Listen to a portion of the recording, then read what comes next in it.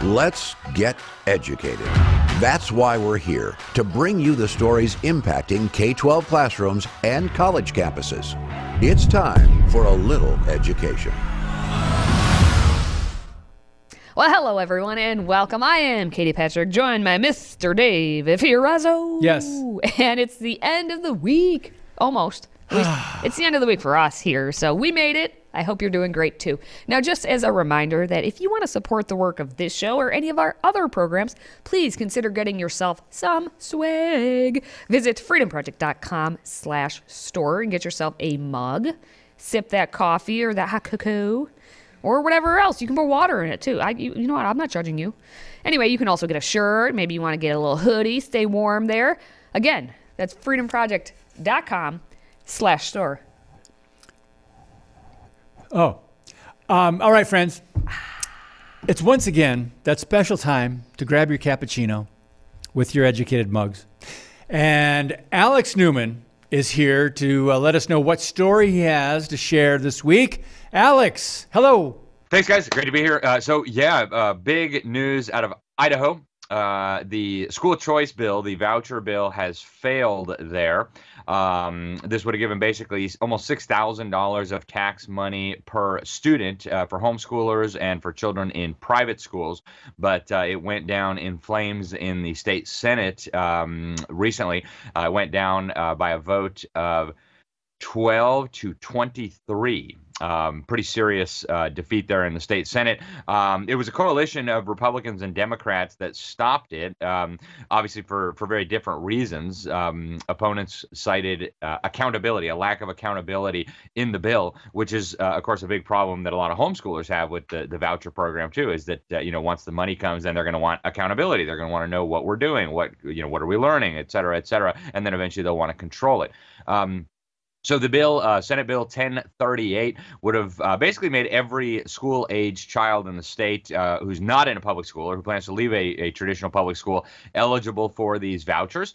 If the family was going to choose homeschooling or private schooling, they would get what's called a Freedom in Education savings account, and then that money would be, I guess, diverted from the local school district, from the local government brainwash camp into the student's choice or the family's choice, whether that be private or homeschool.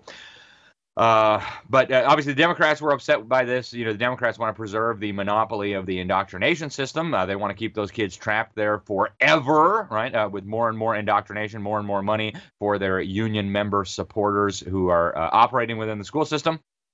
And they insisted that this would basically be devastating to local public schools. The estimates of the people who were putting this together said not that many kids would probably take it. It wouldn't have been that bad. But anyways, that's what the Democrats said. But of course, Democrats don't have a lot of political power in Idaho, at least not as Democrats. A lot of them have to run as Republicans to be able to get elected there. Same in many of the western states like Wyoming.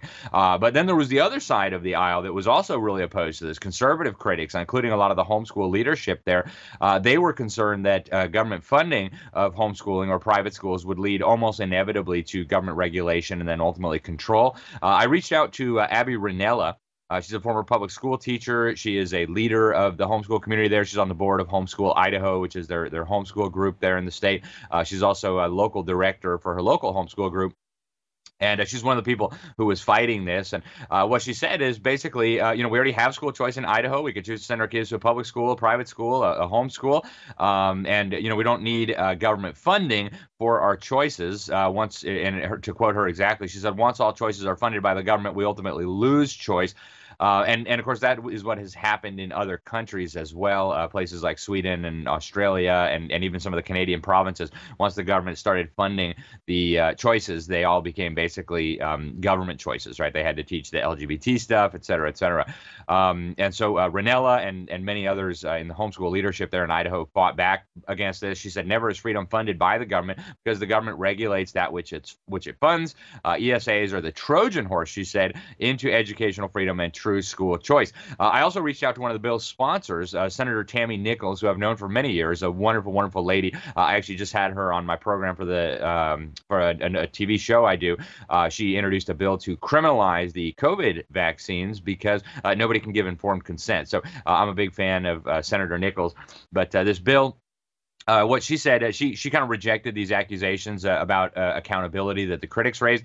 She said, first of all, parents are accountable for the well-being, the learning, and et cetera of their children. The government doesn't need to regulate that. And she also, she expressed concerns about the possibility that government might regulate homeschoolers at some point in the future. So even the people promoting this idea understand that there is a threat that government may eventually come after homeschoolers and private schools. She did point out that there is already a lot of financial accountability here, right? That you could be prosecuted if you misuse the money. There's all kinds of safeguards built into it that way.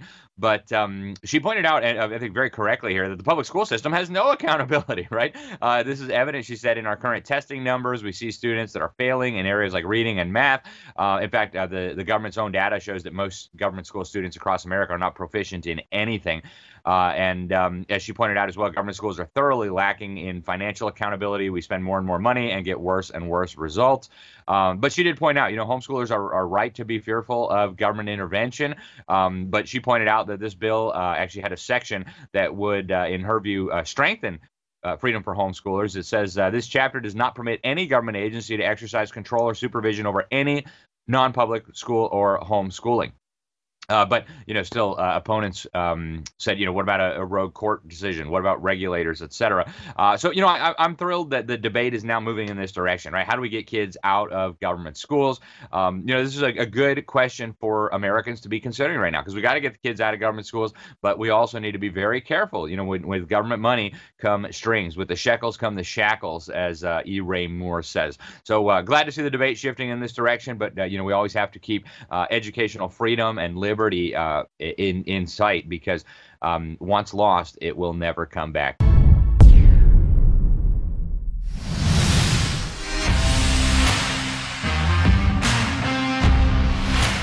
The latest news from Gallup is the number of people identifying as LGBT has doubled in the last 10 years. Surprise, surprise. And those under 25 are driving the numbers. That's right. Generation Z is the most programmed, some would say brainwashed, in history. It's been over a half-century-long effort to deceive American youth, deconstruct morality, destroy family values along with Judeo-Christian influence, groom school children, redefine truth, and train up an army of godless, rebellious young people. I'm David Fiorazo, and this is Christ and Culture.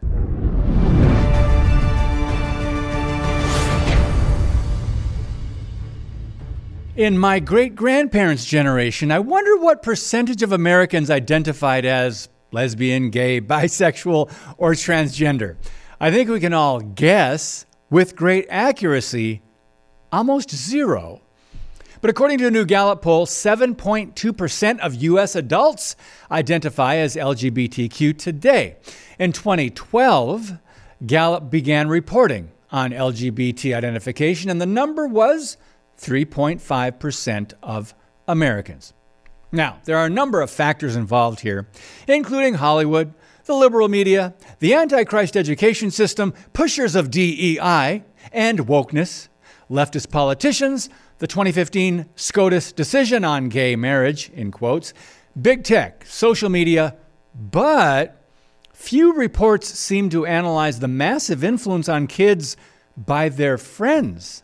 Author and conservative talk show host Dennis Prager believes it's obvious that today's young adults have been deeply influenced by their peers.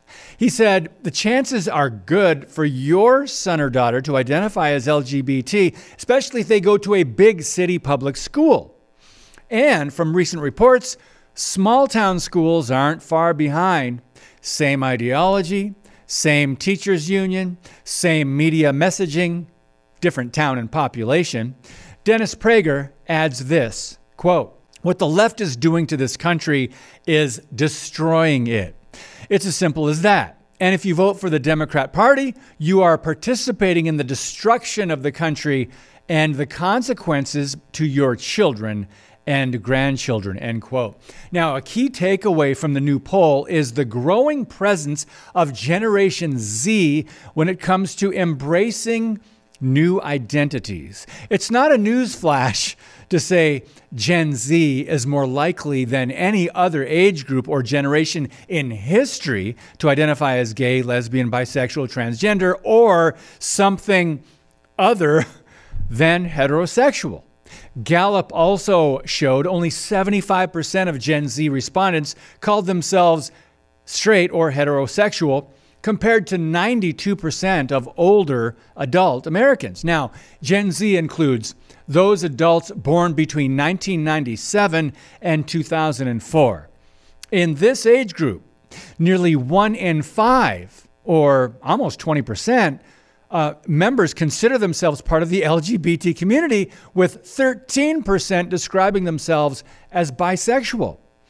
What's really sobering is the fact the proportion of all Americans who identify as LGBT can be expected to grow. Why? Younger generations will make up a larger share of the total U.S. population of adults. Now, the last couple of generations in particular have generally conformed to secular culture. They were taught to reject God, and they bought the lie of evolution, which is why we now see moral relativism and postmodernism rule the day. Writing at the Christian Post, Ryan Foley states, "The trans-identified population has become a significant focus in American public policy as states take measures to require student athletes to compete on sports teams that correspond with their biological sex and ban the genital mutilation of minors with gender dysphoria." These are things most of us never imagined having to legislate to protect: biological facts, science, and truth. Yet, here we are. But the feelings of young people today and philosophies of this world and facts, keeping it all in perspective, those identifying as queer, asexual, pansexual, or an other category within the LGBT movement account for just 0.1% of the overall U.S. population. Now, you may be saying to yourself, wait, that's all? 0.1? Well, as I reported just a few months ago, the whole agenda dominates culture, but the numbers don't add up. Be reminded how important it is to understand the ignored and overlooked fact that according to a recent U.S. census, same-sex married couples, for example, only consist of 0.9% of American households. Who needs higher numbers when you have such widespread influence and effective propaganda like the left does? They cannot reproduce, so they must recruit. The left has far greater access to children than ever before in history. Our part is to preach Jesus, to understand the times, and expose evil, especially when it is being called good. God bless you, and keep speaking the truth about things that matter. Today's show is sponsored by our friends at MyPillow. Save up to 66% on pristine quality bedding, towels, slippers, signature pillows, and much more when you use the code EDUCATED. That's EDUCATED. Educated. Support this show and a great American company.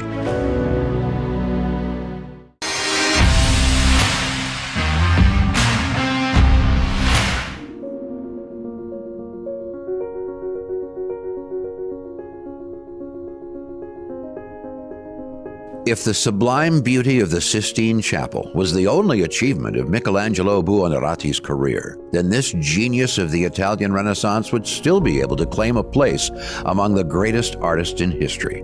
But once we consider his entire artistic output, there is no doubt about the importance of this master sculptor, painter, architect, and poet. Born on March 6, 1475, Michelangelo di Lodovico Buonarroti Simoni was born to Ludovico di Leonardo Buonarroti and Francesca di Neri Buonarroti in the small village of Caprese, which was part of the Florentine Republic in modern-day Tuscany in Italy. As an infant, Michelangelo's wet nurse was married to a stonecutter, an association that perhaps sparked Michelangelo's interest in sculpting. Later in life, Michelangelo was fond of remarking that he drank in marble dust within his nanny's milk. Michelangelo's mother died when he was just 6 years old, leaving his father to care for 5 young sons, including a newborn. The family made do, though they were far from wealthy. Sundays were spent at Mass in the Church of Santa Croce in Florence. During Mass, young Michelangelo had the opportunity to gaze up at the artwork and frescoes of Donatello and Giotto, drawing inspiration from their beauty and religious subject matter. When Michelangelo's father remarried in 1485, the new stepmother brought money with her, allowing Michelangelo to attend Latin school, where he learned reading, writing, and mathematics. But these subjects took a back seat to his growing interest in art. After numerous entreaties, Michelangelo's father relented after his son demonstrated that his youthful artistic talent was worth pursuing. And 12-year-old Michelangelo was apprenticed to Ghirlandaio, a master painter who oversaw the most thriving artistic workshop in Florence. Along with Michelangelo's obvious skills came pride, impatience, and a disdain for authority. After 2 years as an apprentice painter, Michelangelo was expelled at the age of 14 and branded a know-it-all who could not be taught. This newfound freedom allowed Michelangelo to pursue his first love, sculpture, and he found patronage in the house of the powerful Medici, a family known across Italy for supporting artists. By the age of 17, his time with the Medici produced 2 promising relief sculptures, the Battle of the Centaurs and the Madonna of the Stairs. Toward the end of the 15th century, he moved to Rome, where he sculpted the Pieta, housed today in St. Peter's Basilica. This famous sculpture depicts the dead body of the crucified Christ, laying across the lap of his mother Mary, who cradles her son with maternal tenderness.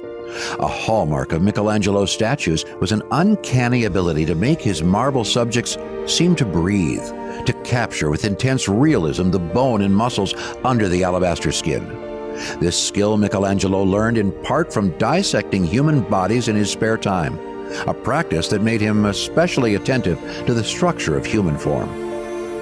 The genius of this approach to sculpting and painting human bodies is most evident in his signature sculpture, the Statue of David, a monumental 14-foot nude statue of the Old Testament shepherd boy who slayed the giant Goliath and became King David. The statue took 3 years to finish and is considered the most lifelike and inspiring model of human form ever carved out of marble. Michelangelo did not particularly enjoy painting. He was a sculptor through and through. Nevertheless, when Pope Julius II ordered him to paint the ceiling of the Sistine Chapel, it was not a command that he dared to ignore. Between 1508 and 1512, Michelangelo meticulously painted more than 5,000 square feet of ceiling, including 300-plus figures taken from 9 scenes in the book of Genesis. The entire design centered around the creation of Adam, featuring the hand of God reaching out to touch the hand of Adam in the act of creation. In his later years, Michelangelo continued working on sculptural projects and writing moving poetry, which included a poem describing the physical and psychological agony of painting the Sistine Chapel. Michelangelo worked right up to the end of his long life, including an important architectural commission to erect the dome of St. Peter's Church in Rome, to this day the tallest dome of its kind in the world. Michelangelo died on February 18, 1564, at the age of 88. According to his final wish, he was buried at the Basilica of Santa Croce in his hometown of Florence. The variety and excellence of his artistic output, from sculpture to painting to poetry to architecture, was unparalleled. The legacy of Michelangelo is as profound and enduring as any artist in history. As the master himself said, "Many believe, and I believe, that I have been designated for this work by God. In spite of my old age, I do not want to give it up. I work out of love for God, and I put all my hope in Him." If you have a smartphone, tablet, Roku, or Apple TV, consider downloading the Freedom Project Media app. It's 100% free and includes all of our weekly shows, plus lecture series, archive programs, and award-winning animated videos for families like the Presidential Minute, Battles of America, and Heroes of the West. Don't rely on the social media giants to keep you informed. Simply download the Freedom Project Media app from your app store and allow notifications. And we'll let you know when a new video is ready.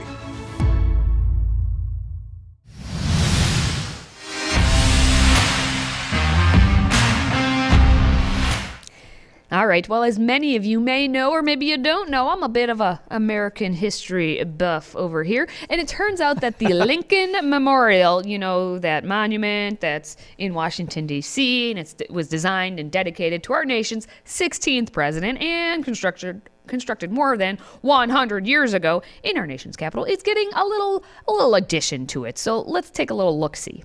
A new immersive 15,000 square foot museum is coming to Washington, D.C. under the Lincoln Memorial. That allows visitors to look into the undercroft, the unfinished space that holds up the Lincoln Memorial as people know it. The nearly $69 million project will allow visitors to learn about the site's construction history and significant historical events. Give them a chance to learn a little bit more about the creation of the memorial and, most importantly, the meanings that it's taken on over time. The goal is to also preserve the original architecture under the memorial. The project received funding from multiple donors, including the National Park Foundation. We wanted to, and our donors wanted to, provide the visitors of this great monument with an excellent experience. And that wasn't something that the government funding was likely to be able to achieve on its own. The renovation will be the largest performed on the monument since it was completed in 1922. This is a project that's been talked about for decades, and we're finally have found a way to move it forward. For visitors, maintaining the original architecture is important. It's a very tough balance to both preserve and to refurbish, to maintain the old with the new, but that sounds like a good way to go about it. The memorial will remain open during the construction, which will start in March and is expected to finish by 2026 for the 250th anniversary of American independence. Wow, interesting. Now, as they said, the Lincoln Memorial was originally unveiled in 1922. It has 36 columns representing the 36 states at the time that were in the Union. And that was at the time of Lincoln's assassination, of course, in 1865. The 15,000 square foot remodel is expected to cost $69 million and is slated to be completed in 2026, just in time for the country's 250th birthday, if we make it that far in the world and as America. And if we... Seriously, 2026, yeah, that's a good point. 3 years. Hey, a lot can happen. Since 2020, we what know has how long since 3 years 2020? Anything? It can feel, 3 years can feel like decades. We've learned from 2020, right? No, this is true. Yeah, this is going to be very exciting, though, as someone who's a nerd. I very much look forward to going to this and seeing it and reading everything on that they post on the signs, because when I go to the museums, I'm that person who reads the things and actually learns the information. Yeah, I've been to DC several times, but I've been to other museums around the nation and such. And my husband just was like, come on, just get give out me the of pictures. Here. He'll look at the pictures. He's been done for like 20 minutes and I'm like still on slide reading. 1. Like, ooh, look at this. Yeah. So I love it. I'm excited for it. Cool. I guess that's going to wrap it up for this week of Educated. David, I learned several different things this week. Some good, some bad, and some, well, I guess disturbing. Disturbing. Everything in between. Yeah, disturbing about this generation. But I'm glad to see some good stories out there too. But for Katie and myself, thank you very much for watching, listening, and supporting the show. And until next week, stay educated, America. Educated is directed and produced by Mike Menzel. Hosted by Katie Petrick and David Fiorazzo. Makeup and hair by Katie Scholl. Graphics designed by Dan Kaler. Educated is owned by Freedom Project Media. See other shows and content at freedomproject.com or download the Freedom Project Media app. Copyright 2023.